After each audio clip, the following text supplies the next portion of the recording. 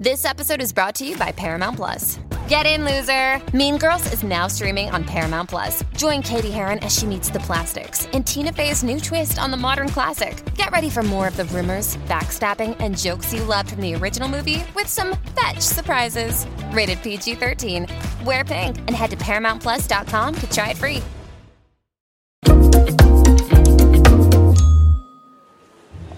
Hey, James the Jet Setter here, and I just got back from my 4th trip to Japan. Besides the country's incredible technological advancement and breathtaking nature, it's Japanese rules of etiquette that have always fascinated me the most. Well, at least I learned the most from them. Yeah, I've made plenty of blunders as a tourist, and I guess I'll embarrass myself some more by sharing those moments with you. And don't worry, the locals are so kind and understanding. Still, save yourself the blushing and try not to repeat my mistakes. It's a bad idea to fill your own glass when you're dining with others. Wait until someone else pours something in your cup. If you do it yourself, it sends the wrong message that your dining partners or host are ungracious. Try topping someone else's glass off first, and then wait until someone notices and fills yours. By the way, when they're doing it, you can slightly lift your glass off the table. On second thought, it might turn out too formal for the occasion, so better wait and see what other people are doing. Do not leave tips. It's very convenient, but if you don't know about this rule, you can end up in an embarrassing situation. On one of my first days in Japan, I had an amazing meal in a restaurant. The food, service, atmosphere, everything was perfect. So before leaving, I put a generous tip on the table. Well, my waiter stopped me before I got out the door to return my forgotten money. When I'm at home in the US, I'm not the only one having my lunch on the run, hopping on the bus with a Coke in one hand and a hot dog in the other. In most places in Japan, though, eating and drinking on the street or in public transport is frowned upon, unless it's a Shinkansen or similar long-distance train. You just don't take a sandwich or coffee for a walk to the nearest park. It's much more common to have a meal in the same place where you bought your food. And if it's street food, eat it while standing still or find somewhere to sit down. But this rule could already be outdated. I've seen quite a lot of locals scarfing snacks while hurrying somewhere. If you ask a Japanese person for directions, they won't point. It's considered threatening and therefore impolite. Instead, they'll either provide you with verbal directions or show where you should go with an open hand. Now, about greeting people. I'm sure you know that shaking hands is nothing but bad manners in Japan. Well, if you're a foreigner, no one will scold you. Japanese people are used to shaking hands with Westerners. But if you want to blend in, you should bow when meeting people, thanking someone, or apologizing. Oh, and try to avoid my 2 most embarrassing mistakes. Never attempt to shake someone's hand and bow at the same time. It's awkward. And do not bow back when you're a customer, for example, in hotels, restaurants, or stores. Oh, that reminds me. In many stores, you can notice small trays near the cash register. You're supposed to put the money there instead of handing it directly to the cashier. Ignoring such a tray will be rather impolite. Oh, and don't count the change you've just been handed. It's very, very rude. When you climb into a hot, relaxing bath in Japan, you must already be clean. In this country, bathing isn't about washing your body. It's a relaxing activity. That's why you should clean yourself in the shower before getting into a bathtub. And make sure that no soap residue gets into the water. If there's traditional Japanese flooring in a restaurant, you should remove your shoes before entering.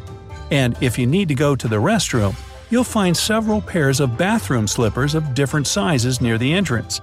The crucial thing is to remember to take these slippers off after you finish your business. Returning from the restroom with bathroom slippers on is an unthinkable mistake. Guess what happened to me once or twice? Right. I could make a whole video on chopstick etiquette. Of course, I know how to use them. I order takeaway often enough. But using your chopsticks in Japan is much more than managing to eat without dropping them. Please don't do the thing where you rub them together to get the wood shavings off. I know, we do it in the States, but they don't in Japan. Never stick your chopsticks in a rice bowl vertically, because this is what people do at funerals. It's also considered disrespectful because it's a reminder of bad luck. Crossing your chopsticks isn't the best idea either. Do not pass food with chopsticks that have been anywhere near your mouth. It's not hygienic. If you want your dining partner to try some particularly mouth-watering dish you've ordered, use the other end of your chopsticks. Remember to put a piece of this dish on a small plate first, and only then pass it over. If you're taking a break from eating, place your chopsticks on a special chopstick rest called hashioki. That's how you keep them clean, and don't let them roll off the table. Never wave your chopsticks in the air, point them at another person, or use them to stab food. If you're served nigiri sushi, which is a slice of raw fish placed on pressed rice, dip it in the sauce upside down. This way, only the fish will touch the sauce, and the rice won't get wet and sloppy. If you find it tricky to do with your chopsticks, remember that using your hands is also an option. One more table etiquette rule to keep in mind next time you're in Japan enjoying that delicious local cuisine. When eating soup, first lift the bowl closer to your mouth and use your chopsticks to fish out all the solid stuff. Then drink the broth directly from your bowl. When in Japan, you need to show proper respect to people's business cards. I mean, you should do that no matter where you are. But it's a particularly careful exchange in Japan. So if someone offers you their business card, which is called a mishi, take it with both hands and examine it attentively. If you're in a meeting at this moment, put the card on the table in front of you. The rudest thing you can do is shove another person's business card in your pocket. You have to carefully put it inside a case or wallet. Most taxis have doors that open automatically. So when a car pulls up, don't rush to open the door. The driver will do it by pressing a button. Operating the door by yourself makes most drivers a bit upset. Now, even though young Japanese people tend to be very daring in the way they dress, overall, people wear quite conservative clothes. That's why it's a good idea not to show too much skin, especially your belly or chest if you're a woman. The only mortifying mishap with clothes I had was not checking my socks one morning. I ended up wearing a sock with a hole on my big toe. That day, we visited 2 temples and 1 traditional restaurant, all being the places where you can't leave your shoes on. But my attention was concentrated not on the beauty of Japanese architecture or delicious food. No, I was figuring out the best way to conceal my big toenail peeking out. Be careful with your wet umbrella. For example, a lot of restaurants and stores provide their customers with special plastic covers. If you're given one, you have to put it on your dripping umbrella. Another crucial no-no in Japan is making or answering phone calls when you're on a train. The same goes for talking with your companion in a loud voice or listening to music without earphones. Why? Because Japanese people work a lot, and many of them use their commute time to catch some Z's. And I'd say that's not exclusive to Japan alone. Don't disturb other people's peace no matter where you are. Wow, that advice should go on a plaque somewhere. Hey, if you learned something new today, then give the video a like and share it with a friend. And here are some other cool videos I think you'll enjoy.